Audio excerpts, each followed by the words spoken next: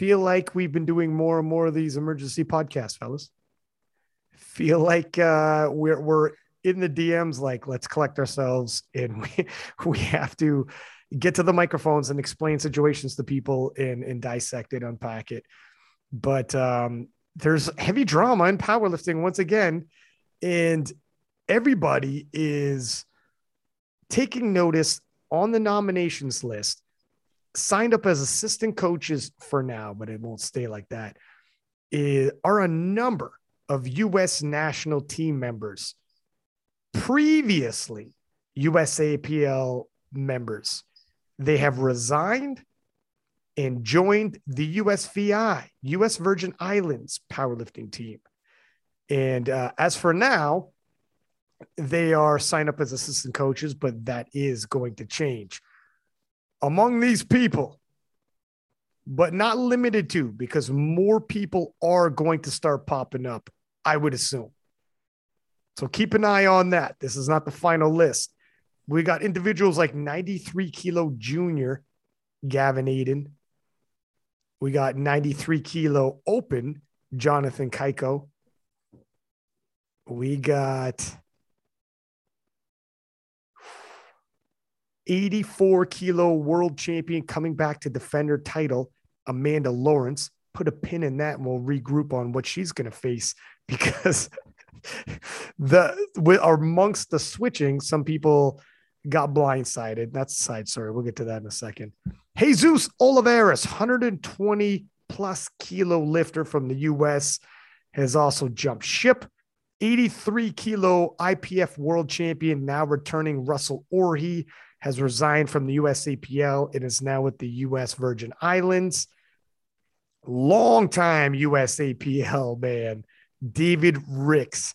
And oh my goodness, did I not see that one coming?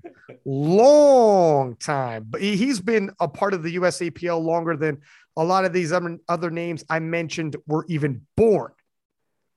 And David Ricks is no longer a part of the USAPL, resigned, and is now a member of the US Virgin Islands. Who else do we have here? Fellas, jump in if there's any names here. Isaac Whistler, junior 105, is resigned from the USAPL and is now a part of the US Virgin Islands. It sounds like basically one coach sent all his lifters to the Virgin Islands, is what it sounds like to me. The other one you missed at the top was Master's lifter Joe Ada. That's Max Ada's wife, and she's been to Worlds before. Joe Ada. And I know for fact there's going to be more people popping up on this list. This is not the final list. This is just, it's going to get worse or better, depending on which side you look at it. I wanted to put a pin on that Amanda Lawrence situation because I also want to draw a little bit of attention. In the women's 76 kilo clash, we had a monster showdown between Angelina Ilovakova and Jessica Bittner. Angelina from Mother Russia, Bittner from Canada. And Angelina decided to move up to 84, possibly because there was no Amanda Lawrence for a hot minute there. But the other thing is that Angelina Ilovakova was like 87 kilos right. week. Sure. Like you've got to be really confident to be able to cut, 11 kilos in 3 weeks. Like, sure. That's true. That's true. But it is a bit of a surprise. I'm sure that they didn't think Amanda Lawrence was going to be there, but surprise, she is. Yeah, but I think the bigger news of changing weight classes and that kind of stuff would be Carola Gara is out now for the 63 kilos. Yep. She announced that. That really, really hurts the world championships. You know, another former or reigning world champion. Sorry for the helicopter. I'm outside. It's your helicopter. Yeah, so that one is was a bicep injury that she's been sort of trying to get a handle on for the last 3 weeks and wasn't able to get a handle on. Is that right? That's what it sounds like, or at least, the translation from Instagram lets us the crappy Instagram translation from Italian. Right, exactly. So that sucks because then you have so obviously Sam Calhoun was already out. Carola Gara's are now out, so Leah Bavois looks like she's the head of the class there, which is great for France for sure. Yeah, Leah, the showdown between her and Gara was going to be insane. I am a little disappointed we're not going to have that showdown, but like injuries happen. All these lifters are pushing themselves right to the brink. So that's something that happens in every single sport. I mean, all of us as sports fans, you watch any sport, people get injured right into the playoffs. You're like, damn it, man, we could have seen that we could have used that person on the team or whatever. So Gara's the first big name injury scratch, was healthy and then got injured, but it's nothing to do with like politics or travel or anything like that. But then we did have, some people are asking about Sam Calhoun. Is she going to be on U.S. Virgin Islands? She had actually was not on the nominations before any of this. Before even the U.S. was officially suspended, she was already not on the nominations.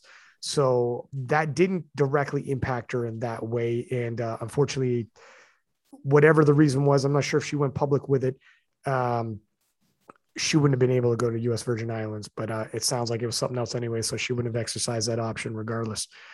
So it is what it is, but it is for a lot of people extremely shocking. So maybe we should talk a little bit about how this is possible.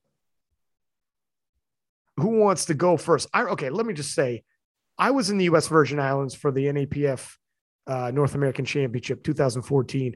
I remember being in a cab from the airport and talking to my cabbie and asking questions because U.S. is different than Canada and probably a lot of nations where they have states, they have territories, they have, it's a little complex.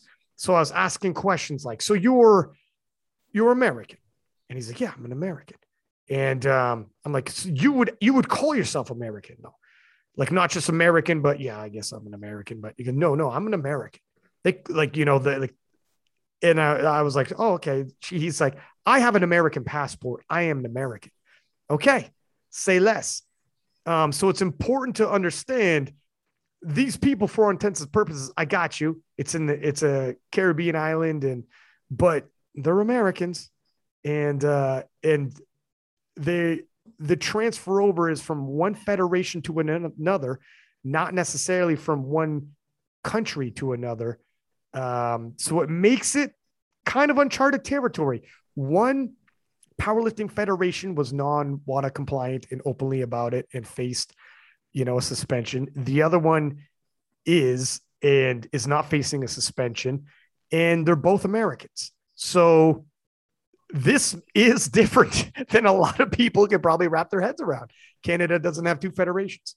What am I missing? Is there something else I'm not missing here, fellas? I mean, it depends if Canada has any territories that are member federations. Like, we also have British Virgin Islands. So maybe some British powerlifting lifters go switch over if they want to. But the IOC recognizes member federations slightly different than just countries. And then IPF follows the IOC recognition. And you need the latest that they changed, I think maybe end of 2018 going into 2019, they changed it where you needed to have residency or the passport. So in this case, for Puerto Rico or the U.S. Virgin Islands, it's the same passport. For residency, you'd have to show proof that you actually have residency there, and you'd have to be residing there already for 6 months. And then as far as switching back and forth between the member federations, it's the latest says that it has to be at least 6 months past since the athlete last represented that member federation at an international meet. So, competing at a local meet doesn't matter. If you want to do it within that 6 months, it can be reduced if both member federations and the IPF EC agree to it. So if all parties agree, hey, it doesn't matter if they switch within 3 or 4 months, then it'll be allowed. And then it says in exceptional cases, if one of the national federations is trying to block it, then the IPF EC can come in and unilaterally approve it if they feel the national federation is blocking it for a reason they don't feel is justified. So in this case, we didn't have any international competitions last year. And so it was outside that 6 month window anyways. And if it was within the 6 month, the IPF EC may have approved it. So everyone can just, switch over just by, applying and letting both federations know and the IPF EC know. It's interesting. It is interesting to note, and I think it needs to also be said previously. Now this has changed in a public statement, but the USAPL had a statement, and I'll read it out. Coaches who are U.S. citizens, excluding those who reside in U.S. territories, and have chosen to affiliate outside of USA Powerlifting, i.e., with another IPF affiliate, or have resigned/retired from USA Powerlifting, will not be extended the benefits of membership with USA Powerlifting. They may not purchase USA Powerlifting membership and therefore ineligible to coach at USA Powerlifting regional and national events, and may not coach USA Powerlifting lifters at international events. And they also talk about, I believe somewhere in here about lifters, but they had a much harsher stance.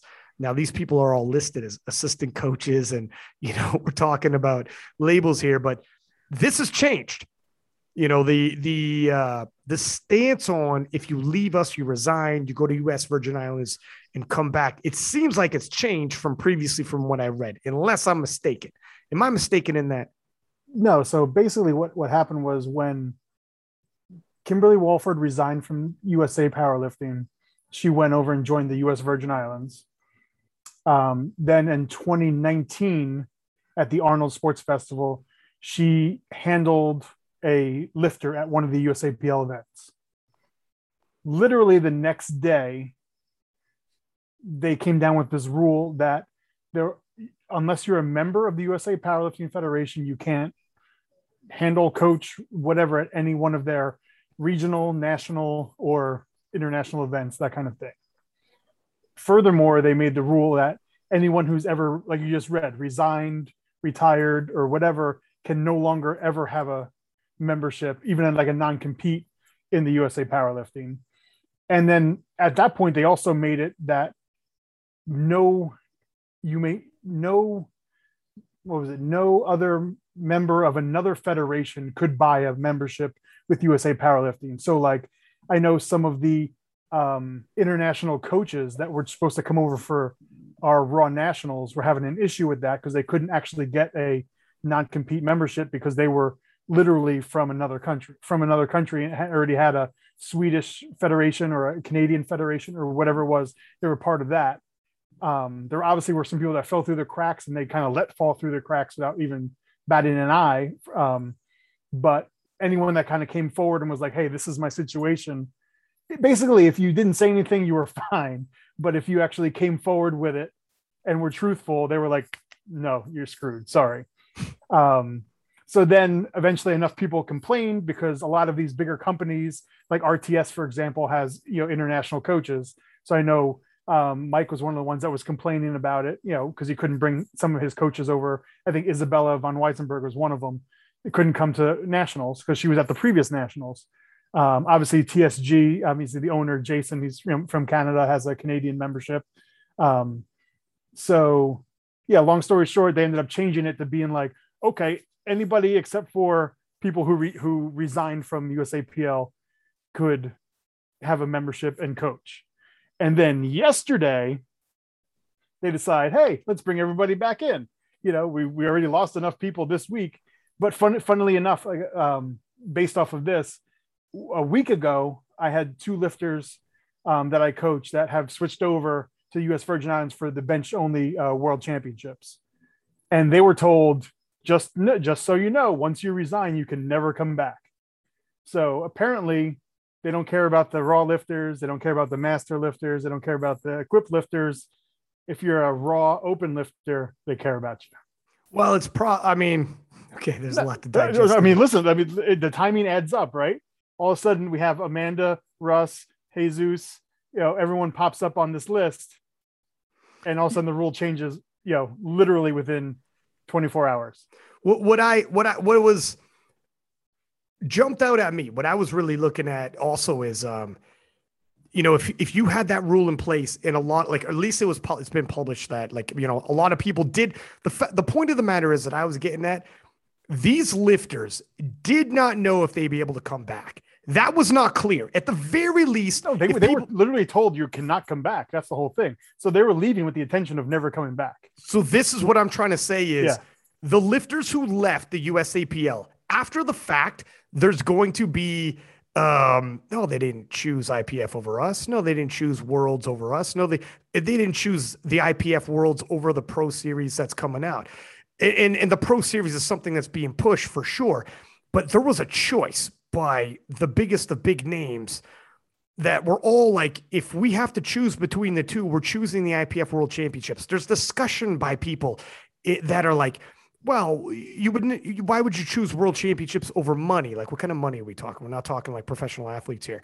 We're talking small prize money for powerlifting meets. And people were talking like people wouldn't choose IPF Worlds over that. Well, we found the answer out. And it wasn't, well, yeah, but they're just going to come back. But they didn't know that when they made their choice. They literally did not know that until after the fact. Now, after the fact, when half the team's gone and conceivably the other half will go if they can, but spots are limited. Now you're finding out, oh my God, yes, 100%. They will choose the IPF World Championships over the potential of a pro series, over whatever. So we're adjusting, which is not a bad move, adjust. But at the same time, I think some people saw the cards. Things are a little more, I think some people who were on social media and were extremely confident, just leave. We have all the stars. We have this, we have that, are now starting to think, hold the phone. If we just leave, we might start taking losses. People might start leaving. Our nationals may not return to 2019 with sponsors, lifters. For the first time, and some people knew this. Some people, we had Mike T on the podcast. And it was Mike T. It was Shane, from the Canadian president, and I think it might have been Arian. We were talking about it, and we were all discussing. Listen, it's not just leave. LOL. It's if you leave, it's going to get ugly, and this isn't what we want to do. We got to try to work it out. And now you're starting to see how complicated it can get. Now you're starting to see like, well, we have all the stars, we have all the world championships. And a week later, you have half of the world championships you used to have and half the stars. And next week, it could be less. And it's like, are you seeing how quickly things turn? This isn't the games that I wanted to see. This is on that podcast when we were like, don't go down this road. It isn't as easy as just leave. It isn't that. And some people are like way too confident with it being like, they're nothing without us. Let's rock and roll here. It's like, man, it's going to get ugly. This isn't what you want to see. I mean, I am so glad that these lifters they thought they're going to Worlds and now they're going to Worlds again for sure. But division, I still think like we're all stronger together, man. I don't like this. I don't like this. Yeah, it had to happen. It had to happen. We were going this route, but now people are finally seeing what we knew what was going to happen. And the potential, what's going to happen to. What are your guys' thoughts? Rory, you haven't said much yet. Let me hear it. I probably just reinforce what you said, right? Like the USAPL was in this position. They had a hand where they thought they could force something to happen. They tried to do it. It really hasn't gone the way that they may have thought it was going to go. I don't know if they predicted this or not, but I probably wouldn't have guessed that this many people would switch to USVI, knowing that there is a good chance that they will never ever be able to come back from this.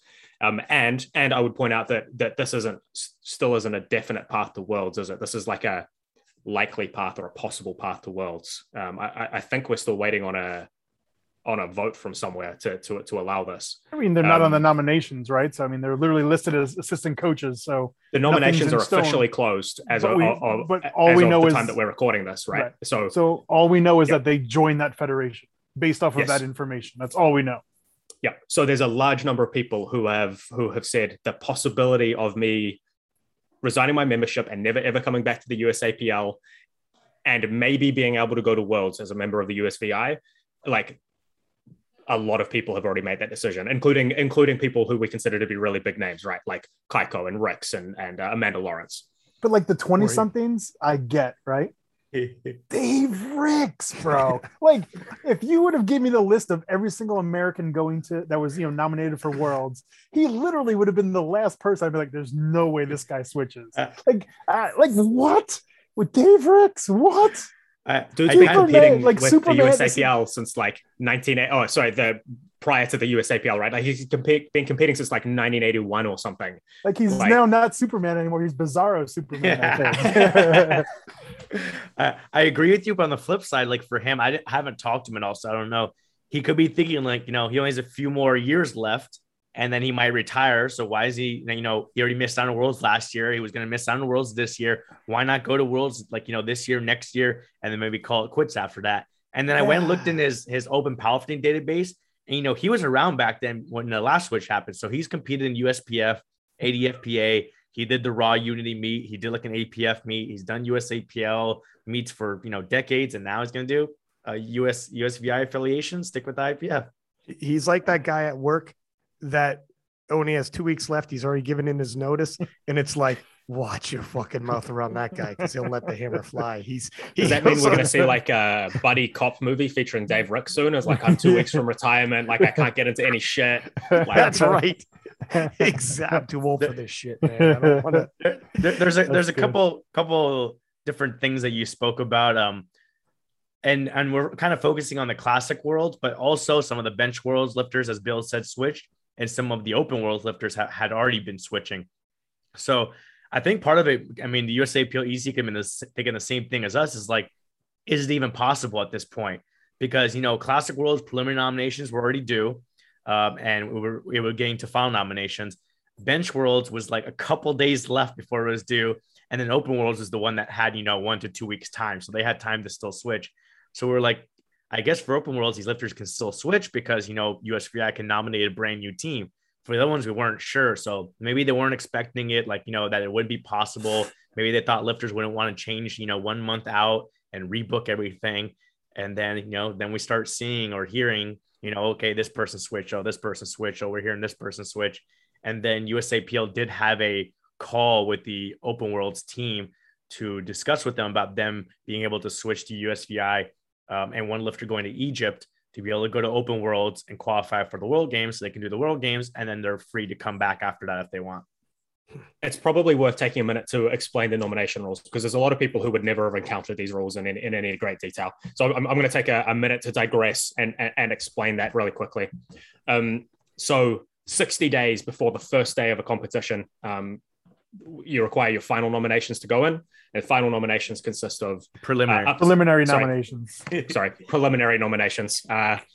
I do 60 days out, and that consists of 8 or 9 people, depending whether it's junior, sub-junior, or open through masters, and up to 5 reserves. And after that date, so from 60 days out through to 21 days out, which is when the final nominations, and I actually mean final this time, you can switch weight classes. If somebody who is nominated as an actual athlete, not a reserve, chooses to drop out, you can replace them with a reserve, but you can't introduce new names to that list. So if you want to replace someone, it has to be from the reserve list. It can't just be some random person who wasn't on the list at all. So what isn't? And sorry, after 21 days, if someone scratches, they're just out. There's no replacement. What isn't made explicit is whether or not you can switch countries during that period. Probably because this doesn't come up very often, and possibly I actually can't think of if this has ever come up before. I guess we can't say countries, switching teams. I guess. Yeah. Sorry. Yes. Let's say that. Yeah. It isn't clear whether you can switch teams or not in that 60 to 21 day period. It doesn't say that you can't, but it doesn't say that you can either. And so it's quite a strange position to be in here. And usually it wouldn't be allowable, because usually you would have done a meet within the last 6 months which prohibits you from doing this anyway within that time frame. But that isn't true now. And there's a whole bunch of people who suddenly want to switch teams. So now we have to figure out what happens. And it's for anybody who previously was like, what's being done for the lifters? Like, are people looking out for the lifters? You got to think that both sides, at least now, USAPL and IPF are like, let's just not fight this thing here. Some people got caught in the middle. Unless another team complains that is not allowed. If their competitors complain, like, hey, they're not allowed to switch. Yeah, here's the thing. For myself, if you're a competitor, it would be tough to be like to fight coming back when they didn't fail a doping test like that. It's not like this person failed a doping test and then they're coming back somehow. And again, the basis of this whole thing is countries don't feel like the United States lifters are being tested properly. That's true. Yeah. So that's kind of the crux of this whole thing. Right. So that could be them thinking like, well, they need to get a whole WADA panel done before this meet goes. You know what I mean? Like, because and it, yeah, go ahead. yeah, I know. I was just gonna go with Bill. I was gonna say it doesn't even have to be like, a formal complaint filed, like, oh, they shouldn't be allowed, but it could just be like an email, like, hey, how is this allowed? Like, there's nowhere in the rule book. And like, mentioning that, yeah, USAPL got suspended because they were doing non-waterproof tests, but at least they were doing some waterproof tests and some non-waterproof tests. Now they're moving over to another member federation that in previous years, like, 2018, 2019, they did no water tests. I believe in 2020, they started doing some. We'll see if they do some. So now the look could be you're going from a federation that does lots of tests to a federation that's doing no tests. And then coming to the World Championship, some of these countries may complain. I don't know. We'll see. Yeah, we'll have to see. You got to remember too, like the USVI is like, for any of these other teams that are taking in the US lifters, like it's also a huge risk on their part because, like, God forbid someone does fail a test. Guess who's paying that fine? Guess who's liable to that fine? It's the new federation. The USAPL is like, they're not part of us anymore. We ain't giving you that 10,000 euro or whatever it is. You know what I mean? Like something crazy like that happens. So you're basically taking a bunch of lifters sight unseen almost of like, I saw them on Instagram or whatever it is. You know what I mean? But like, you're weighing the options of like, okay, this person has a really good chance to win. That's a good thing. But also like, they're definitely going to get tested at this meet because they're going to be in the top 3. Like, so there's definitely some risk reward involved in this whole thing. You're 100% right. Yeah. Off of, and I'm not saying that anyone's going to fail a test or any of that kind of stuff. I'm just saying that possibility is there. This is a good time to point out something that Ryan pointed out in our last podcast together. Like, you might trust that a lot of these US lifters are clean, right? And like, I would probably trust that the majority of them are clean as well. But if a Russian lifter was like, hey, I want to move to the Uzbekistan team or whatever the case may be, like suddenly that feels much riskier because we know that Russia has had some doping failures in the past. Like, of course, the United States has as well. But like, we know that there was the states that sponsored doping program in the past. Russia has had failures before. Like, taking that lifter suddenly feels really risky. So even if you personally trust the United States as a whole to be doing a good job, like the precedent that it sets for other countries is also quite risky. And like, if you substitute the United States with Russia, Kazakhstan, New Zealand, Fiji, whatever, and suddenly you're like, oh, I don't know how I feel about that. That's probably a good reason to be questioning it. It'll be also interesting if this happens because of the extraneous circumstances and really bizarro times, like dramatic powerlifting times. Holy moly.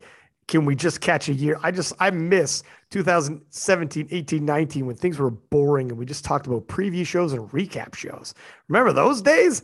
Instead of some crazy, like the drama we're facing.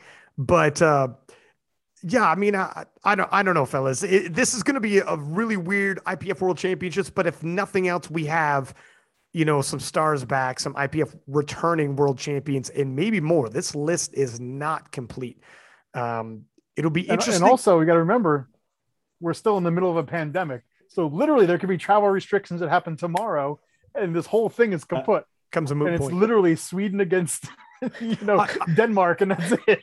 I wonder if this after these extraneous circumstances and everything that's going on, after the fact, with what we just said about how the rules aren't explicit in these certain areas, they don't tighten it up, or if they leave it a little open, or they just tighten it up to an extent where, all right, we're going to do this. We might need to do this again in the future, but we're going to set deadlines for that particular changes as well. So maybe that changes with preliminary 60 days out, or maybe it's final, maybe at the final nominations, after final nomination. Like, these are things that you have to consider. And fair enough, if you haven't dealt with it before and now you see this come, and you might actually, like, heaven forbid we got to do this again next year, it'll be starting to get exhausting.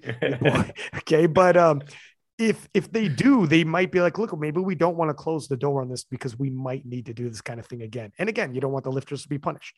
Who knows what next year is going to look like? I don't even know if I can handle this for the next rest of the month. Like, we just have to figure out whether these lifters can be in on a new team. Then USAPL already canceled all our hotel reservations, so they have to rebook their hotel. Is there space at the meet hotel? Do they have to stay somewhere else and pay the fine? And who knows which of the lifters, like, canceled their plane ticket immediately once they heard because they want to get their money back. And now they got to book a plane ticket again. And then the EU is like giving the various countries the option to set the restrictions higher for US citizens if they want and how they want to do it. So who knows? You got to figure out what country you're flying into and going through. And so we got a long way to go before they actually. And that's just logistics, right? Yeah. Like that's just logistics. There's still the sort of standard problems of there's still 3 weeks of training to go. And a lot of these people are going to be like balls deep in fatigue, like prone to injury. Like that can still happen, as we've seen with Gara. People could still get still get COVID or something else that's going to prevent them from being able to travel, like, or a family member. And then suddenly they decide they don't want to travel because they need to look after their, the spouse, child, grandparent, whatever. Like there's a lot that can happen in the 21 days between today and the first day of actual lifting. Or the IPF can enforce the rule that anyone that competes in a non-WADA compliant federation can't compete in the IPF for 12 months, which is or the IPF could do that. Yeah. Which is all the USAPL lifters because they've never been WADA compliant.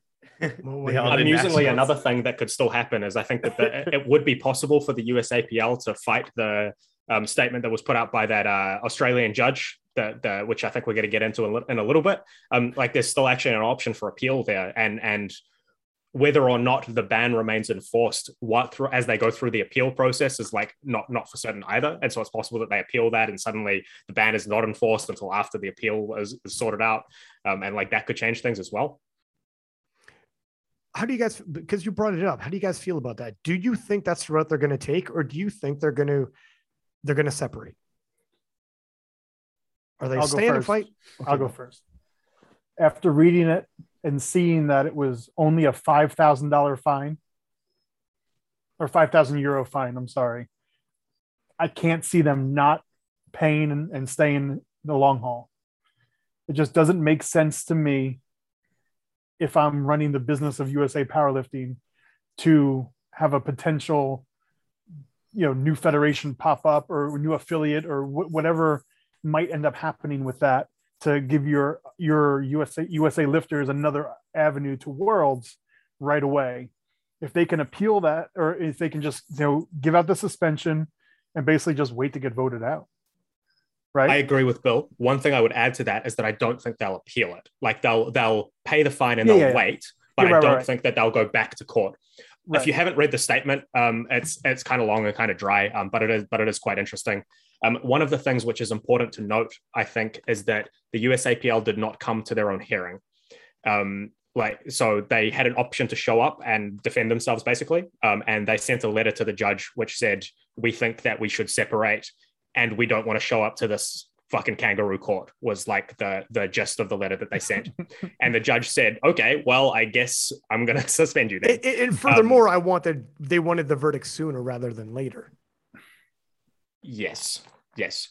Like if you haven't read the entire statement, the USAPL actually sounds really petulant throughout it. Not that the IPF sounds great either. They sound like quite, what's the word I'm looking for? Like quite overly strict. Help me out, guys. Doug, you're looking at. We don't speak New Zealand. Yeah, your vocabulary is way better than ours, and you're talking to children right now. I was like, you lost me at petulant. Exactly. I was gonna say, like, the main thing that the judge kind of went against the IPF's recommendation with was the fines or the lawyer fees. It felt like they didn't actually rack up that much that they're claiming. Yeah, so the IPF actually asked for 10,000 euro fine and 7,500 euros in legal fees, so 17,500 total euros. And the judge said, actually, you don't get a fine at all, and you can have 5,000 euros worth of legal fees. So technically, it's not a fine, even though it's a thing that the USAPL will have to pay. It is much less than the USAPL originally asked for. Okay, so if it was a fine, they would have to pay it sooner than later, I'm assuming. But if they're paying legal fees, they could actually probably. Well, I don't know. The funny thing is he doesn't even mention it, how it's paid, because it just says in order for 5,000 euro contribution towards IPF's cost to be appropriate. Doesn't say the date or anything. Right, to be paid at the end of the 12-month suspension? Yeah, it doesn't say. Right. So I think all options are still on the table. Like, USAPL could file an injunction and then take the case to CAS, the Court of Arbitration of Sport, and say like, on these reasons that they feel it's unjust and that they shouldn't be suspended while the process is going through. And then maybe those lifters could still compete. But I don't think that's going to be their first option or the first path. I think they're still trying to communicate and still try some ideas. The IPF Congress is also coming up at the end of the month. So maybe they'll try to, go to the Congress and present in front of all the member nations rather than just talking to the IPF EC. So I think there's possible options out there before going to this option of going to the CAS, because you have to pay for your case to be heard. I think somewhere around 25,000 US. And then if the other side doesn't want to come, they say, no, like we don't care about this case. You can then pay for their side too. So then you'd be paying 25,000 for the IPF side just to get in front of the court. And then you have to go through the whole process. So let me ask you this. So since we are suspended, USAPL, are we allowed to show up at the annual meeting? I'm not sure. The agenda has a point called actions on delinquent nations. So I wonder if there is an actual action for USAPL, whether USAPL can come to there and give their side.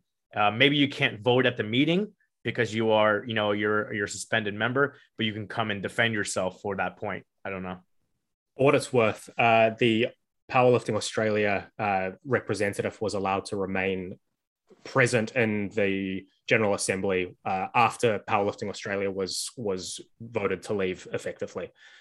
However, that was midway through a meeting rather than before a meeting. So like they didn't kick him out in the middle of the meeting. He was allowed to just sit there for the next 2 hours. It's awkward as but he wasn't allowed to participate. It was like observation only at that point. So Doug, that's the precedent that I'm aware of. My man, I know you don't have to say who it was, but my man stood his ground and stayed after they voted his ass out. And he's like, "Nah, I'm gonna chill here, and I'm gonna make everybody uncomfortable." He probably made everyone else feel really uncomfortable about it. You know what? That's a boss move. That's an alpha move right there. Yeah, exactly. It's like some kind of okay. I was gonna say like some kind of NBA player gets like ejected from the game and they're just like staying on the court, like they're not leaving, and they're like teammates and like security, like come on, let's go. Yeah, I was thinking of like DiCaprio in Wolf of Wall Street, like I'm not fucking leaving. I'm not fucking leaving. If he gives that speech, I'd be like, that's my hero right there. There he is. Like when the NHL players are put in the penalty box and there's two of them in the penalty box side by side, like trying to fight through the glass. Yes. Yeah. So, all right. So having said this, what's a stitch awkward though is that Larry had said in those statements that he didn't see a resolution and that only separation was probably the answer. And these are official statements that he had put out. Like I'm paraphrasing, obviously, but this was the sentiments to it. So if that is the case, sticking around, why are you sticking around if only to block an affiliate's entry or if only to like antagonistic motivations, unless there's something I'm not seeing.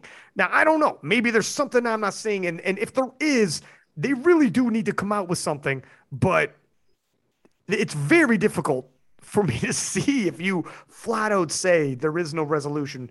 We don't want to be WADA compliant. You want to be WADA compliant. Yeah. So from the outside, like obviously I'm not a USAPL member, but from the outside, it looks like the statements that the USAPL put out and the actions that they take are not consistent with one another, right? Like they say that they want the best things for the lifters. They say that they want to separate. Yet at the same time, they're forcing lifters to make decisions that are probably not in their own best interest, to be forced to make a choice between two things, between the two things that are being offered. Some examples, and this is something else I think we're going to talk about later, is putting Worlds and USAPL Nationals in the same city on the same days. Like, is that in the best interest of those lifters? Like, probably not. Is telling people who legitimately have done nothing wrong and just want to represent their country at Worlds, hey, if you do the part, take the path to do that, you can never, ever come back no matter what else happens. Like, that's probably not in the best interest of the lifters, right? Like, so I agree with you, Ryan, that it's not in the best interest of the lifters, but all of those actions are actually consistent with each other. They're just like consistent in they're not in the best interest way. Well, they're changing some things though. Like now they're saying, okay, you can come back. But obviously, how many times have they changed their mind on that already over the last 2 years? Like, is it going to stick? Like, yeah, they're saying you can come back now, but what are they going to say tomorrow? What are they going to say a week from now? What are they going to say after Worlds? Like, that can still change, right? Like, it seems that like they're allowed to change whether or not they approve a membership, like basically anytime they want, right? So like, here's the thing, right? So like, up until today, everyone who went to join a different federation had to give a letter of resignation to the USA Powerlifting. Does that still have to happen? Right? So if that doesn't happen, are those the people that are allowed to come back? And if like someone else is like, oh, I want to come back now, who left, 2 weeks ago, they're like, oh, we'll have your resignation here. You can't come back. Like they literally have a document saying like you asked to leave us. They won't do that only because I know these people resigned and they will take them back. They are going to take back Amanda Lawrence, Russell Orhe, and all them because they need them on their pro series. They want them back. The reason why they're saying, don't worry, you can all come back is because of it's all their top stars. So that's why. Like, I'm not saying they're going to do it out of like, for any other motives than survival of. I love you, but you are hopelessly optimistic. No, I think what Bill is saying. No, but I think they're taking them back because it's better in their self-preservation and interest for their ideas of the pro series and their ideas of their nationals. They want Russell involved at this. They want Amanda Lawrence. Of course, that's why they changed the rule. Of course, exactly. That's why I don't see them saying you can't come back.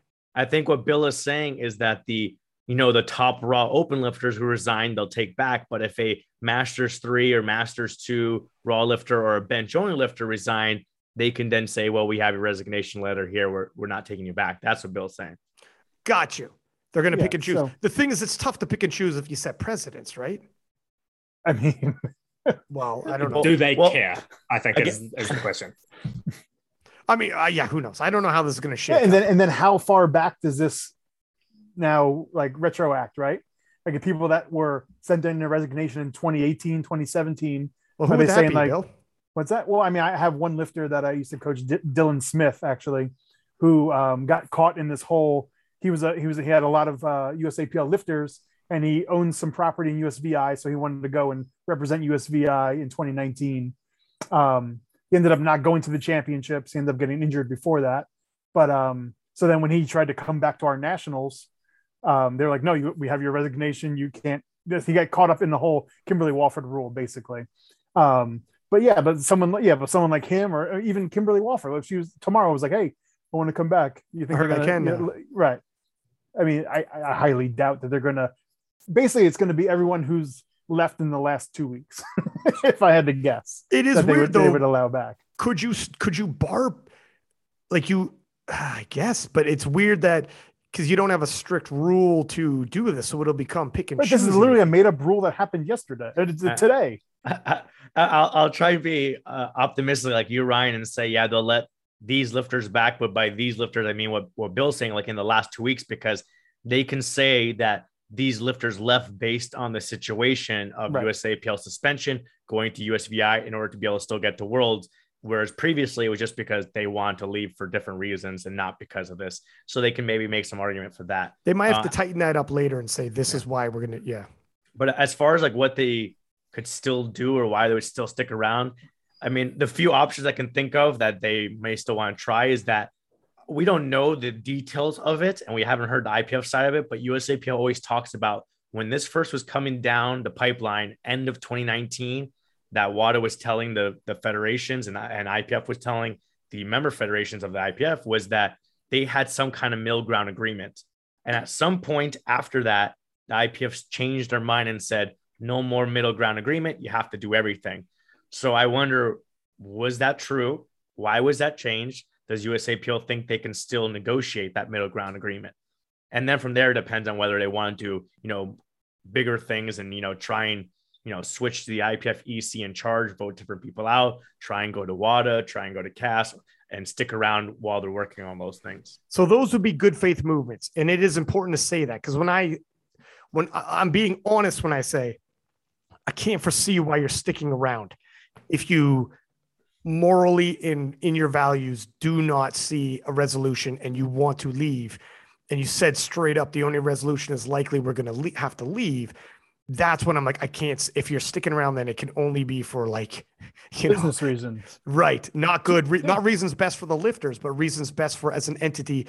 We can block a competition coming in as an affiliate, and this is like, look, free market is what's good. But in for their lifters. mind, it's best for the lifters. That's what this all keeps coming down to, is that the two federations think they're doing what's best for the lifter.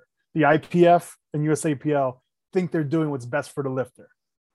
Limiting a lifter's options to go to an IPF affiliate in their home nation and enter into the free market. If they openly said that this is what's best for you, so we're going to do this decision, people would be upset. Like I think that people would be upset. People would be like, man, like, explain that to me though. No, this is in your best interest. We make this decision for you. That you don't have the option to go to an IPF affiliate.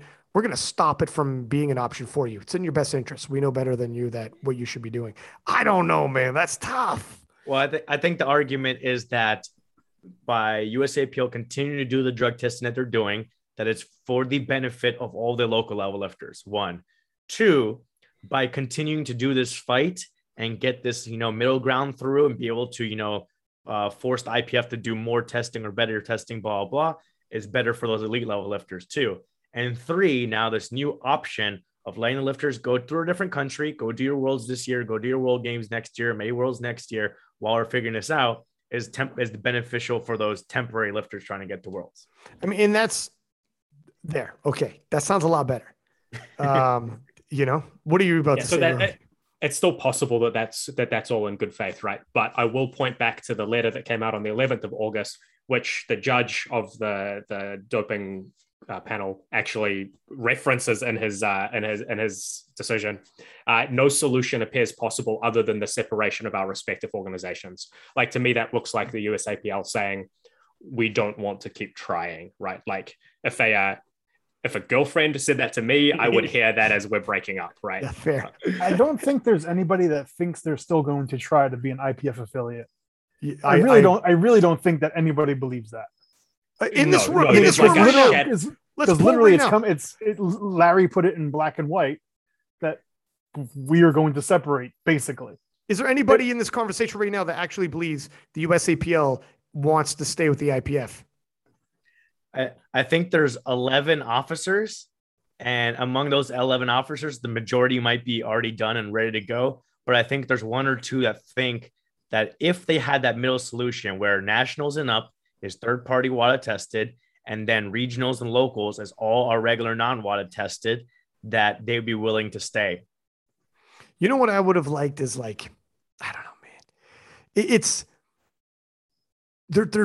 there's a room full of people making some massive decisions on both sides, and like, there's a lot of people caught in the middle of this. I would love a massive vote on lifters in the federation. But that's why you elect officials, right? So they can make the decisions for you. Yeah, but you also have referendums, though. You also have referendums for like really big decisions where it's like, this is bigger than just our standard day to day. This is bigger than just which city gets the nationals or whatever. This is earth changing for a lot of people. So big that people on a national team are resigning and fleeing within a week of you being suspended before they even knew they could come back. Like they're like refugees going to, this is crazy, and didn't know for sure whether to even get to the IPF. Just the possibility of getting to the IPF World Championships was enough for them to be like, I'm out.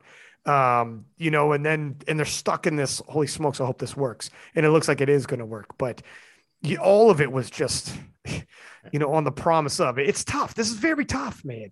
I'm not saying this is unprecedented. It's easy for me to say this right now, being like, I would have done this and would have done that. I'm just saying maybe in the future, now that we've seen how this has happened, maybe some federations are like, all right, we need to start maybe polling some people like, hey guys, what would happen if we did this? And not assume, because apparently a lot of people aren't going to say something openly until you're forced them to, and then they bounce.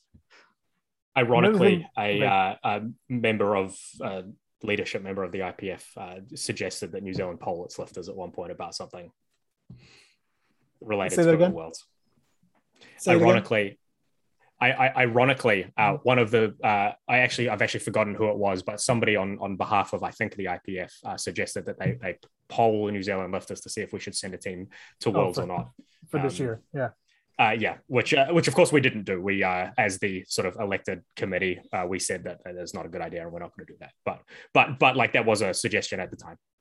I mean, I think that could be, and I was going to say, I think that could be one tactic in that, like, you know, going before the IPF Congress and presenting your side and all the information that you think you've collected or whatever to the member nations can then show, you know, kind of like pull the member nations. Do they agree with the IPF EC or not? Because IPF EC is the one who sent this, you know, to all the different committees and then to the judge. And maybe the member nations feel differently. I think that could be one of the reasons why that second post from the IPF came out talking about the consequences of not being WADA compliant, so that the member nations know what the consequences have been so far and what they can continue to be if all the countries are not WADA compliant, which could be, you know, they're trying to work on the IOC recognition. They're involved with different organizations like the FIJU. I would actually like to read this. Like, I think we should actually I'm glad you brought this up, Arian. But I think as opposed to simply paraphrasing, let's read it a little, because not just, I think a lot of lifters are like, what's the big deal? Let us do this. Let us do that. And I got you.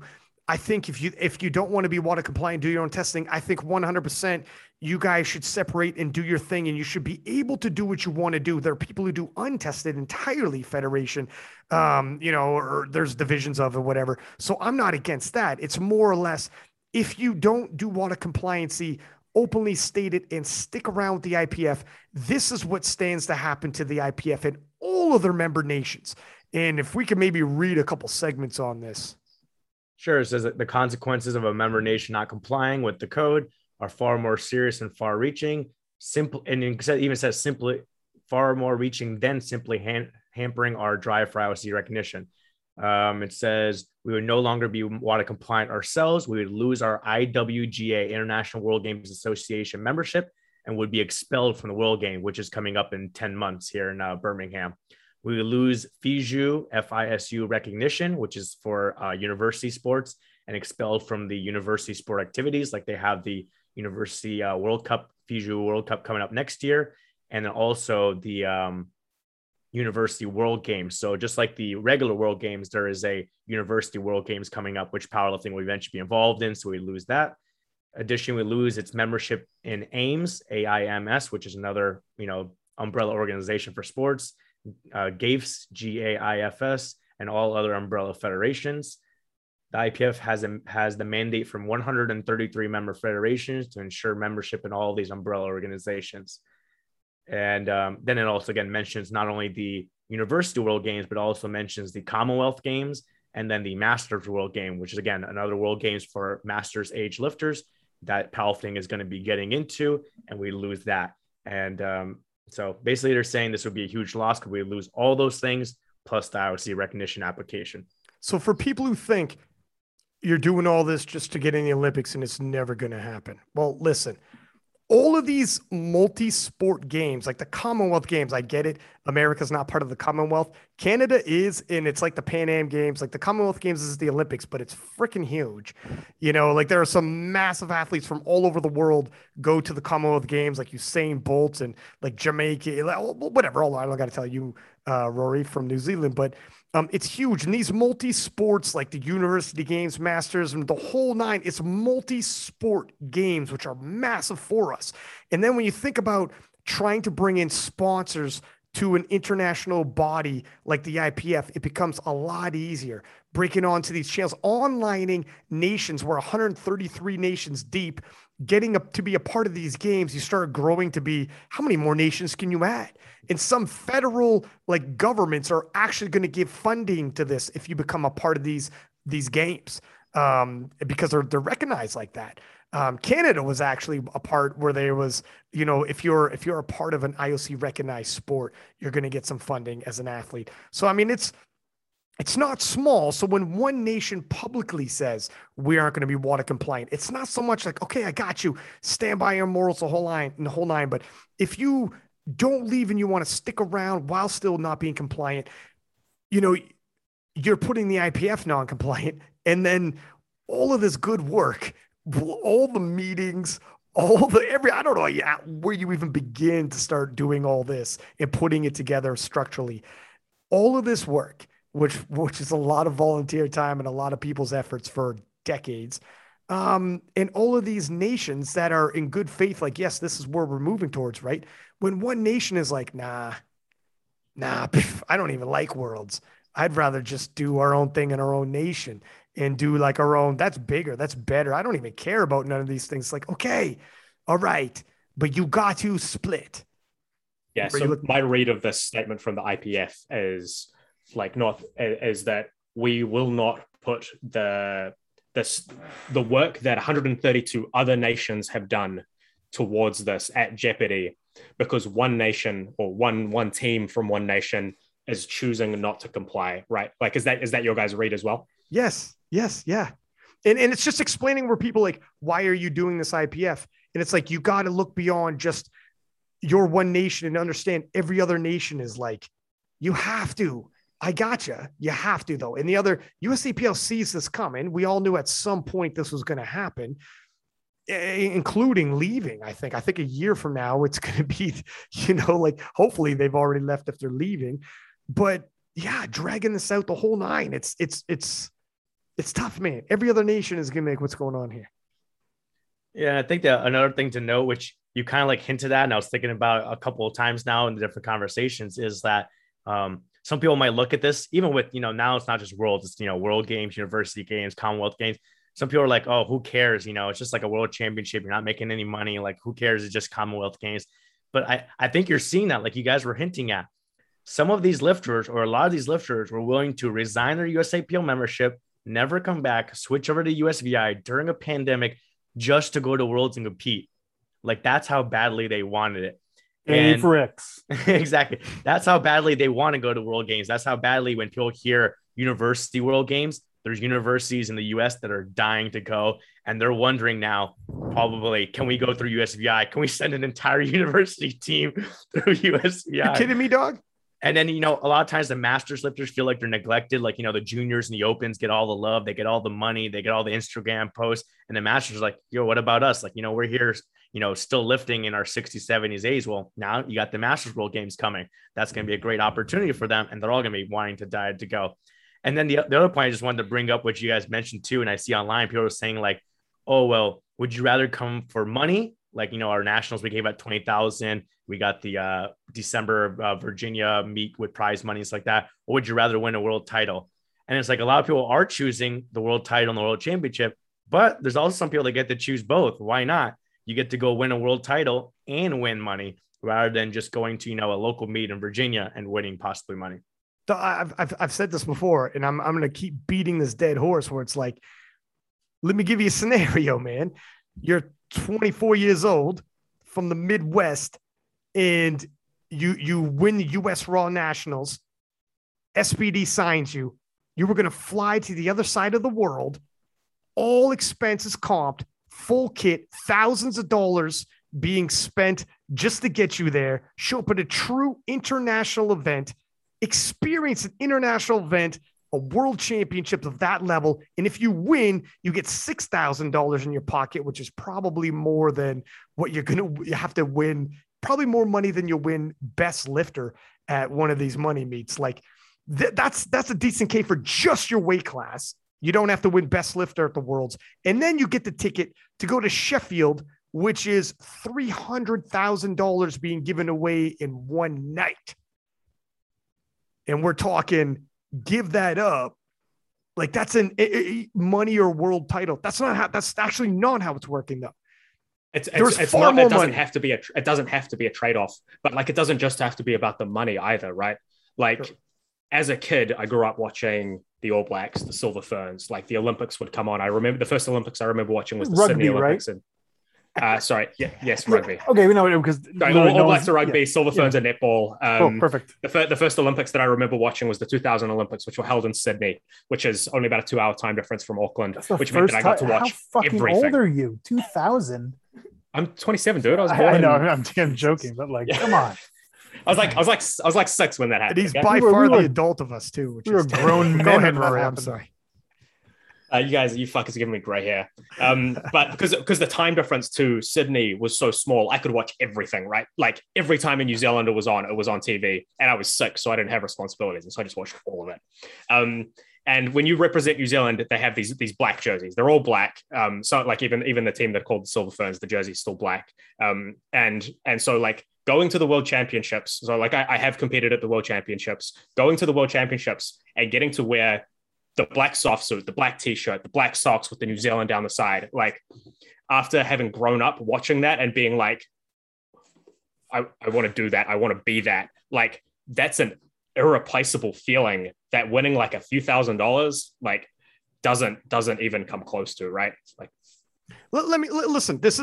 Let me be as blunt as possible because I think it's silly. So let me put it to let me just stomp this out right now because people are talking like, you know, they're talking like this is the USAPL is going to be a career for people. Well, you know, vision down the road, maybe, but as it stands right now, you go the IPF route, there's far more money waiting for you if you can go that far. But sure, let's talk about, let's say. Which are probably the people that are going to win the money at the pro events. If they stick around. Right. Yeah, right. If they stick around. But look if you have a bunch of smaller meets, and it's like 5K here, 4K there, 3K there. If you win best lifter out of everybody who shows up, including like Ashton Rouska and fucking Taylor Atwood, if they stick around for this, let's say you have to beat Ashton Rouska and Taylor Atwood for 3K. You will not find a world champion in any sport at the top end. Go to any Olympian, go to any world champion in any of those, you know, and be like, can I take away your gold medal and all the experience you had and the stories you had and everything you told your parents watched you and everything? You lose it all and I take it from your memory, but I'll give you $3,000. Hey, I want to remind everyone, there's this study, there's this poll that they put out every time the Olympics happens. And they ask, I don't think they ask everyone, they ask a sample of people at the Olympics. If you could take a pill today, which would mean that you win gold medal in your event this week, but you die a year from today, would you take it? They ask this every Olympics, and every Olympics, about 50% of the people of the poll say that they would fucking die to win a gold medal at the Olympics, right? Like, well, clearly, considering how many people showed up during a pandemic to the Olympics. Yeah, but, right. Like, okay, so the Olympics is like special, right? Like, the Olympics is the greatest show on earth, debatably. But like these are some of the kinds of people that you're trying to say, hey, look, there's a $200,000 prize pool, which asterisks we have to split between 16 people or 32 people or whatever over the next 5 meets. To like, it's not a lot compared for people who are willing to die for it. It's when people say like, when they try to act like you would trade off if those are your shoes, you like life is not like $3,000. The biggest moments in your life, you could not buy away the biggest moments of winning a fucking world championship in a sport you've dedicated. You work like it's a part-time job every day for years and you win a world title. You can't buy away that moment for 3K. And people talk like you're dumb if you don't. Well, fuck, it doesn't pay the bills. Brother, it's 3K. You're not buying a house. Like, what is your lifestyle? The 3K is going to impact you that much that you give away a massive part of your life. And you can't tell me you don't care and it's not a big deal because you're dedicating hours every day, like 2 to 3 hours every day. So don't tell me it's not a big deal. You're literally training on this constantly for nothing. And then you got an opportunity to go to the world championships and be champion of the world. Your parents watch it. Everybody sees it. Something you tell your kids, your grandkids. It doesn't, whatever the saber meet in 30 years, and I'm not knocking the saber meet, but in 30 years may not be relevant to the general public. But in 30 years, everyone will know what a world champion is, even if they didn't follow your sport. You wouldn't give that away for $3,000 and then be like, and you won't even remember what you spent the $3,000 on in 35 years when you gave up the memory of the world championship. It's silly to me. You can't. I'm not even winning world titles and I have memories. You cannot take a moment from me for 3K. You know, this is and we're talking about the elite, and we're talking about the elite of the elite, right? There's, you know, hundreds and hundreds of people that are paying more money than that to go and come in 20th place just for the experience of this. And that's how special it is. Like I know some lifters from countries that go and take loans out so they can pay to go to world championships every year. right? And I mean, they're going to come in the top 10 in their weight class. I mean, they have zero chance of winning a medal, but they literally go to the bank every year and they work out a loan to, get so they can come pay for Worlds, and they pay it off in installments the rest of the year.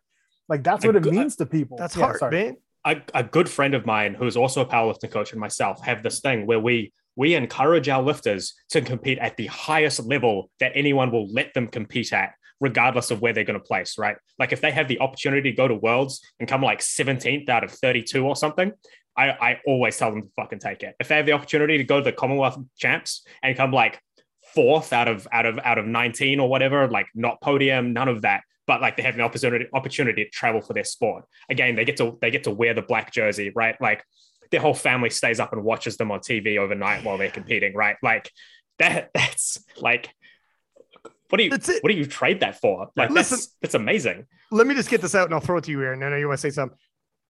I'm the IPF commentator, blah, blah, blah. For years. That's what you sound like too when you do it. Blah, blah, blah, blah, blah. For blah, blah. years, I wasn't paid money. And then eventually they tightened it up. Like, we have professionals now. You're one of them. And you're actually going to be paid for what you do. But I did it. I'd be flown out there, but I didn't make a fucking dime. I used my vacation time from work, showed up, sat in that seat, 16-hour days, hustled. And at no fucking point in time could you say, I'll pay you $3,000 and you don't go this year. Go fuck yourself. I'm sitting in that chair and I'm living life. And I loved every goddamn minute of it. I can't tell you how appreciative I am of having that role, to going to all the world championships, seeing all the sessions I've seen and seeing what I've done, meeting the people I've met, going into all the banquets, the warm-up room right before a big showdown when everybody's there and like, oh shit, son, it's about to hit the fan. It's no, man. No. $3,000, $5,000. Dog, I did it for no K. And I took time off work and flew across the world to do it. So when someone's telling me, but it doesn't pay the bills, I got a job. I'm good. I didn't go to school for powerlifting. I got a job. We're good. This isn't why I'm doing this. I don't think any of us are doing this for money. So this is just icing on the cake. And when we talk about, like, people talk about it's like Conor McGregor money or like his none of it's life changing. To say the vision is it does become that. All right. I'm not dismissing money, but I just think the argument's silly. But okay, let's talk about $177,000 being doled out at IPF Worlds and $300K being doled out at Sheffield. That's that. But if you want money, we could do the money route, and there's more money in the IPF. Arian, I'm sorry, dog. You go ahead. Ron, I was going to say, yeah, you couldn't pay me $3,000 to miss that Belarus banquet. Oh, fuck. Yeah, yeah, dog. I still go back to that video, Ariane, from that Belarus banquet. I like my Bill video. I keep that one around. But the other point I was going to mention, adding on to Bill's point, was the sub-junior lifters, because typically they have to bring their parent with them too. And so that costs a lot more money, having two people possibly or more flying to all these places, hotel rooms, all that stuff like that. And there's so many sub-juniors and their parents that are sad and or angry right now that for another year, they can't go to Worlds. Some of them are aging out. Some of them aged out last year, and they're missing out on an opportunity over something that's not in their control. They've been training, paying a coach, going to the gym. They had planned all the, plane tickets, hotels, all that stuff like that. And they were willing to make all that sacrifice to go to Worlds and get, maybe not in first place, maybe fourth place, fifth place, sixth place. Just say they went, say they had the jacket, and now they don't have the chance.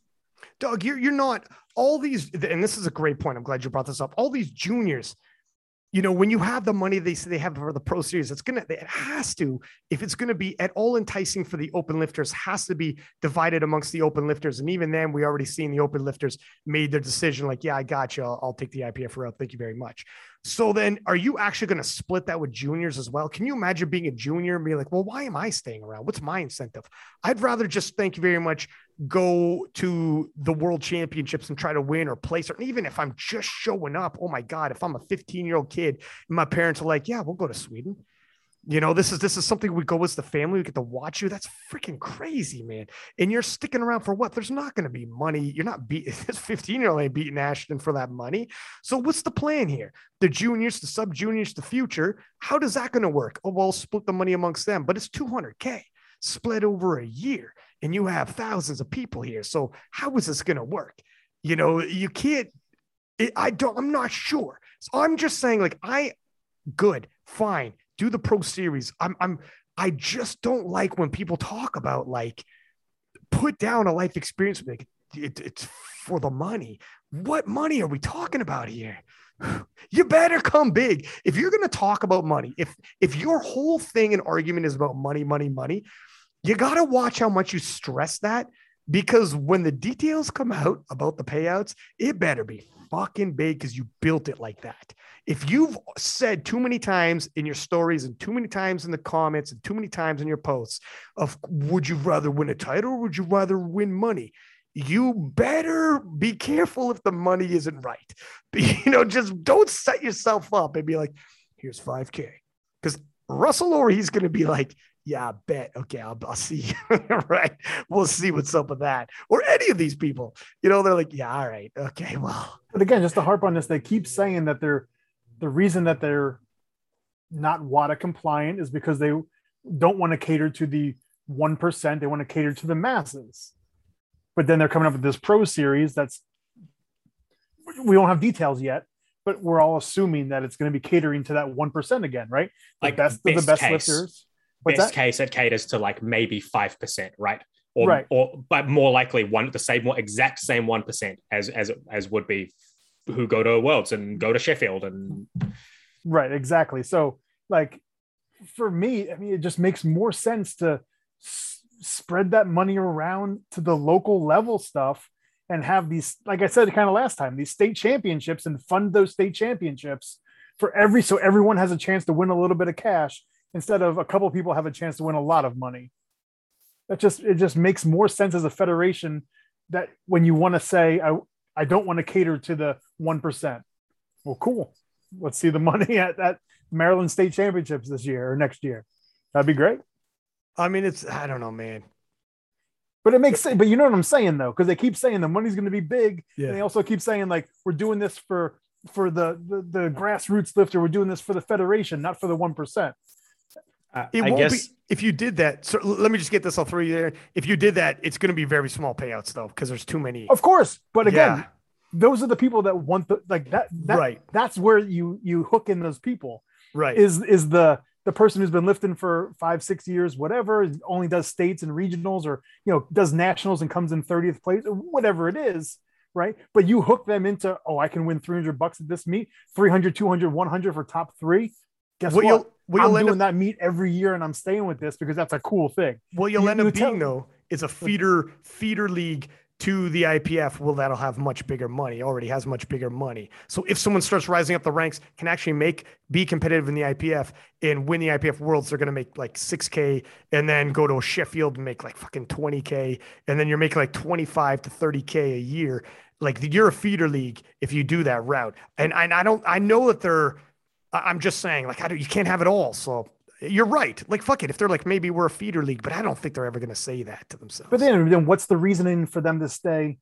Like, what's the reasoning for, like, local lifters to stay with USAPL and not go to USPA drug tested? The reason with this Pro Series, Pro Series is. Well, we don't know. We don't know. There's no. You're right. You're right. Yeah. Thank you. You're right. Yeah. But Arian had something. Yeah. I was just going to say, I guess the argument as far as, like, this being for the 95% for the grassroots level lifters is that you're going to continue to do your testing, which is what the grassroots level lifters want. So if you sign the WADA agreement and went to little to no local level testing, then you'd be hurting those lifters. But if you stick with your testing, you're helping those lifters, and then you're just using the money that you're using for the elite level lifters to put in this Pro Series. But I do like your idea, Bill, of like hooking people, because, like, I was just thinking, because I went to grocery shopping before this, like, a lot of times you want to buy stuff that's like, like buy one, get one free, or buy two, get three, or get the third one free. Like, what if you, like, you won your state championship, you got like free membership for the following year. So then you're hooked in to come back the following year and do more meets, or like, you win 2 of the Pro Series, you get entry into the 3rd Pro Series for free, something like that. Different things like that, where you don't even have to give out cash money to people. You just give them some kind of gift card or value into staying inside the system. Like the hometown showdown, right? There's like $50,000 of value in this thing, and it's like Yeti coolers and fucking certificates. What if we had a USAPL coin, and then you can, like, buy stuff with your USAPL coin that you win at meets? Yeah, I'm imagining like a John Wick kind of thing where like some dude like Dave Ricks and the new Dave Ricks in 40 years has like a basement with a concrete thing in his basement where he's got like 400 of these USAPL coins, and one day he's like, I'm gonna fuck shit up, and he comes out with his 400 USAPL coins and he's just like splashing cash around. He probably gave his coin to Larry. He's like, I need a favor. Send me to Worlds. I'm going to Worlds and I'm going to come back. I'm coming back. Doug, the in 40 years old, the new David Ricks is 20 years old right now. Let's let that sink in. What kind of shoes you think he's wearing? Nice. But that is, yeah. I also wanted, let's talk about, because this kind of rattled me, the Raw Nationals for US in 2022 is scheduled the exact same time as IPF World Championships 2022. So it's not just Raw Nationals. It's all the nationals minus the high school and collegiate and junior, right, Arian? Yeah, teens combined with high school, juniors combined with collegiate. So right. Yeah, it's youth, masters, open, bench press, and for open it's raw and equipped. And what worlds are they aligning with? Is it just open? Just classic. Just open classic. In this, so why would they do this? I know they've mentioned already for a couple of weeks or months now that they wanted to keep the same structure as far as the teen and high school together, the junior and the collegiate together, and then having all the rest of them that they had in Daytona again next year. And they had already mentioned that they want to do a similar time in summer. So I know they're eyeing those. But yeah, it was interesting when someone noticed, oh, that's the exact same start date and end date at Worlds. It's also not summer, by the way. Well, you don't consider June 21st is summer. But anyway, yeah, I'm sorry. I'm just being literally nitpicky. You're going nitpicky. down. Yeah, nitpicky. That's an American thing. So yeah, I mean, it's interesting. It's down to the exact same start date and end date. Though the other thing I'll mention though is that sometimes for IPF Worlds they do put in bids in for certain days. And sometimes they adjust here and there depending on what size they think, or if they have to make a deal with the hotel. So who knows? Maybe Worlds will shift over a week or something like that on purpose. But why would you put it the same? Why do you think? Say it. No, I'm asking because they're being competitors. They're trying to entice their raw open lifters to stay in their federation. They're forcing people to make a choice. Like it's their business decision where they're saying the IPF is now a competitor, like assuming that we're splitting. So we're gonna make it so that you can't do both. Here's a really appealing option. Las Vegas in June. Like it's relatively close to home. It's a cool place. You don't have to go to South Africa for it. And it's exactly the same date. So you got to choose. And it's going to be the pro series biggest money event. We're going to make all of the Americans, everyone in America is going to watch the USAPL Nats instead of watching the World Championships. But again, this will probably have the most money involved in it also, I would assume, based off of, the timing of it. Let's put it that way. Likely. Yeah, amongst their giveaway, the prize money, of their $200,000, pot. I wonder if like long-term, Bill, if the idea would be to make nationals have the biggest prize money or the Arnold have the biggest prize money. So coming up next year, the Pro Series starts ending with 2023 Arnold having the biggest prize, so that you still have a true national championship where people are going after titles, and then you have the Arnold where people go after money. Yeah, so what it was this year was 20,000 at nationals. Yeah, and then it was like 45,000 at the Arnold. Yep, was or 2020, the last Arnold we had, and that was kind of down a little bit because of the amount of people and sponsorships and that kind of stuff because of that was right at the beginning of the pandemic, basically. But yeah, if you're talking 45,000, I mean that's 25% of your money. So yeah, I could see that. But also, are they going to keep paying for the Arnold? Because I mean, it's expensive to compete at the Arnold. I'm assuming, right? I mean, to secure your spot there. I'm assuming it's expensive for USAPL. Yeah, I'm not sure how it works, but I believe they get that C-Pod venue for free. But I don't know about that's even better. Then the stage time may be free as well. I'm not sure. Okay, yeah. So then forget it then. So then that's great. So then they can keep going without kind of damaging the the money they have in reserve for prize money. I don't want to move away from U.S. Nats aligning with IPF Worlds just yet, though. One thing I do want to say, like a couple scenarios here. So if they are to stay and purposely try to stay, which blocks an IPF affiliate from coming in. So now they are a suspended nation. The suspension rolls past the U.S. Nats and past the IPF Worlds. And they're staying, so there's no affiliate coming in, and their nationals is happening the exact same time as Worlds.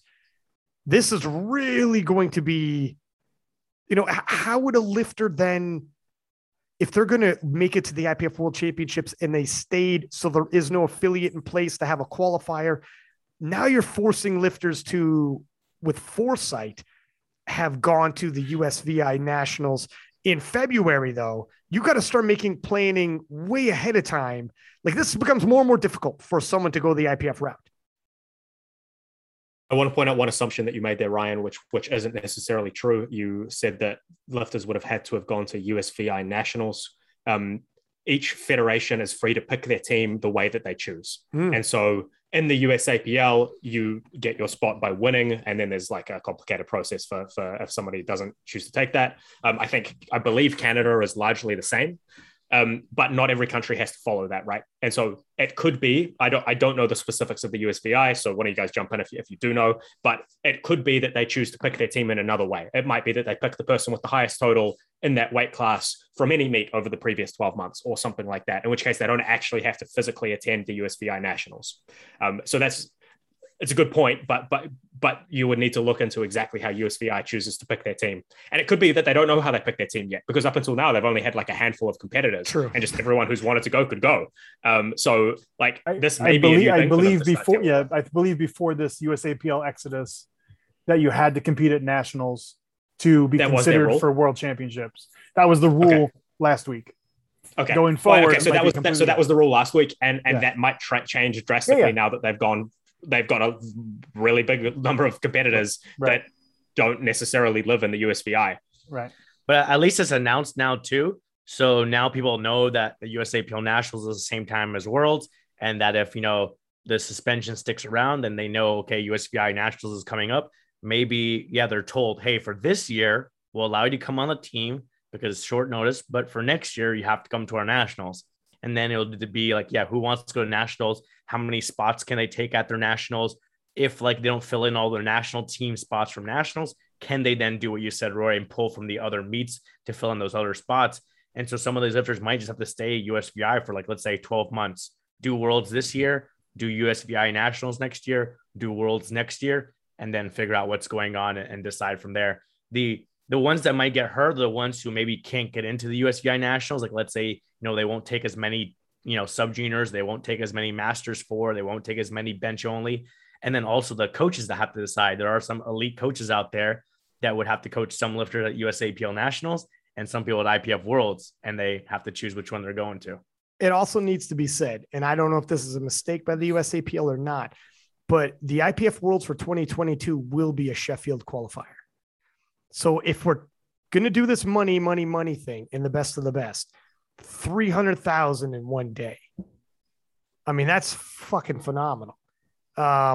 So if that's a really big ask for people to look past. If you're talking to like Amanda Lawrence, Taylor Atwood, Russell Orhe, and it's like, 2022 is going to be the Sheffield qualifier. And then at Worlds, you're going to make money and be covered for expenses and blah, blah, blah, just like usual as well.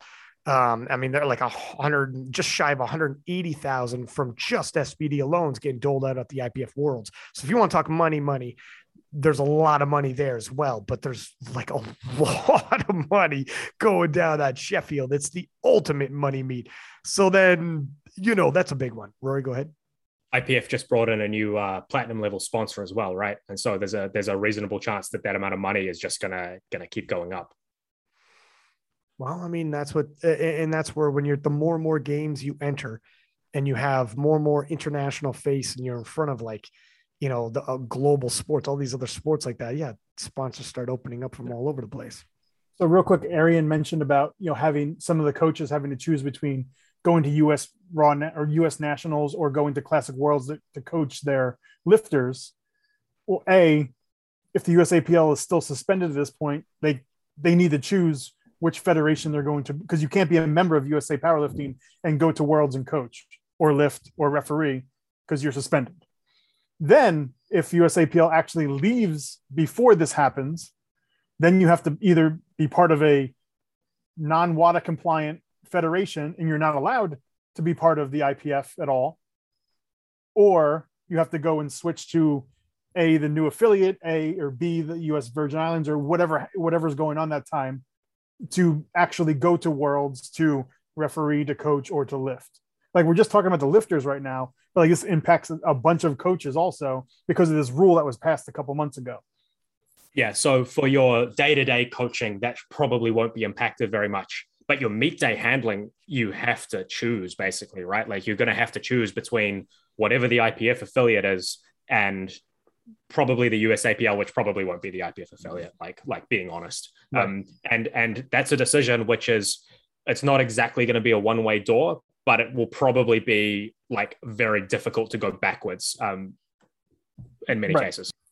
Well, you can go backwards, right? You can go to you could say, I'm not going to be in the USAPL. I'm going to the IPF route and go coach. And then you can come back to USAPL as per their statement today.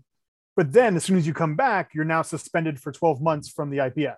Yeah, so you could go backwards and forwards. It's just like slow and painful to do it. You couldn't do it week by week or month by month or anything like that, right? Right. No, you can go like, coach sub juniors or masters, like, or sorry, the first day of open, like June 6th, June 7th of Worlds, and then come back to Vegas, buy your USAPL membership on the 8th, and then coach at Nationals the rest of the way. The other thing I was going to fuck up. The other thing I was going to imagine, South Africa to Vegas. That must be fun. The other thing I was going to mention, though, is that regardless of all this stuff going on, it's also a World Games year, which typically means, depending on when Nationals is and Worlds are compared to World Games, that some of the lifters don't do all of them. So with the Nationals being 1 month before the World Games, for these lifters that are going to Worlds, if they make World Games, let's say Bonica, Kelsey McCarthy, and Newt Douglas, Ian Bell, Joe Capolino, and they all qualify for World Games in July, they're not going to come back and do the Nationals in June. So regardless of all this, you're going to lose some of the top equipped lifters who qualify for World Games, and then you could potentially lose some of the top raw lifters who are just going to stick with USVI so they can go to Worlds and go to Sheffield. It's tough, man. I don't know if this, I'm not sure how this is going to go. If this, because this could obviously backfire, just like with the IPF Worlds when you saw a mass exodus of the U.S. national team. And then, I mean, if you schedule this like this, and I'm sure you have to schedule in advance, but frig, man, that's it. The date's lined exactly on. That's a tough one, man. Maybe the IPF Worlds does have to change it at some point, though. Host nation gets it, and they're like, our venues and whatnot, we won the bid, but we need to move it. Hopefully that's the case. Still, I mean, if you move a week over, someone's not going to lift that Nationals and the next week lift that IPF Worlds. Like, well, they can't. Again, they can't. Yeah. It would just be as far as viewership and maybe, you're right. If they go before, then a coach could go to Worlds and then come back or something like that. And viewership too. Like, that is tough. That's definitely a play because US has a lot of viewers. US has I think a lot of people assume that the majority of viewers are in the United States, but it's probably worth pointing out that the center of mass of the IPF is actually largely Europe, right? And in particular, Sun City in South Africa, the time zone lines up much better with Europe for Europe viewing than the American one does. Is that right? That there's more members in Europe than there is in the US? I don't know that. I can confirm that if you like. For Equipped, it's definitely true. But if someone simply told me that there was more viewers in America than Europe, I would want them to prove that, because it's not like it isn't clear cut enough that I would simply take that at face value. You know what I'm saying? Fair enough. Yeah. I was going to say they have more member nations in Europe than like North America or South America or anything like that. But as far as total number of powerlifters, I'm not sure. But also some of these European countries have a different system where you have to be like a club of a powerlifting gym to then be able to go to like the competitions. So who knows, maybe sometimes they'll like just play Worlds at their club while people are training and hanging out and watch parties and stuff like that, where you don't get that as much in the US, where people will like, put on IPF Worlds at their, commercial gym, LA Fitness or whatever, and watch. And we do watch parties here. For USAPL Nats, actually, I got up at 4:00 in the morning and drove to my athlete Thomas Delamore's house. And me, him, his girlfriend, and another athlete that I coach. Wait, he has a girlfriend? And you nerds did this? I don't believe it. That's the most amazing part of the story, Ryan. That's the most amazing part of the story.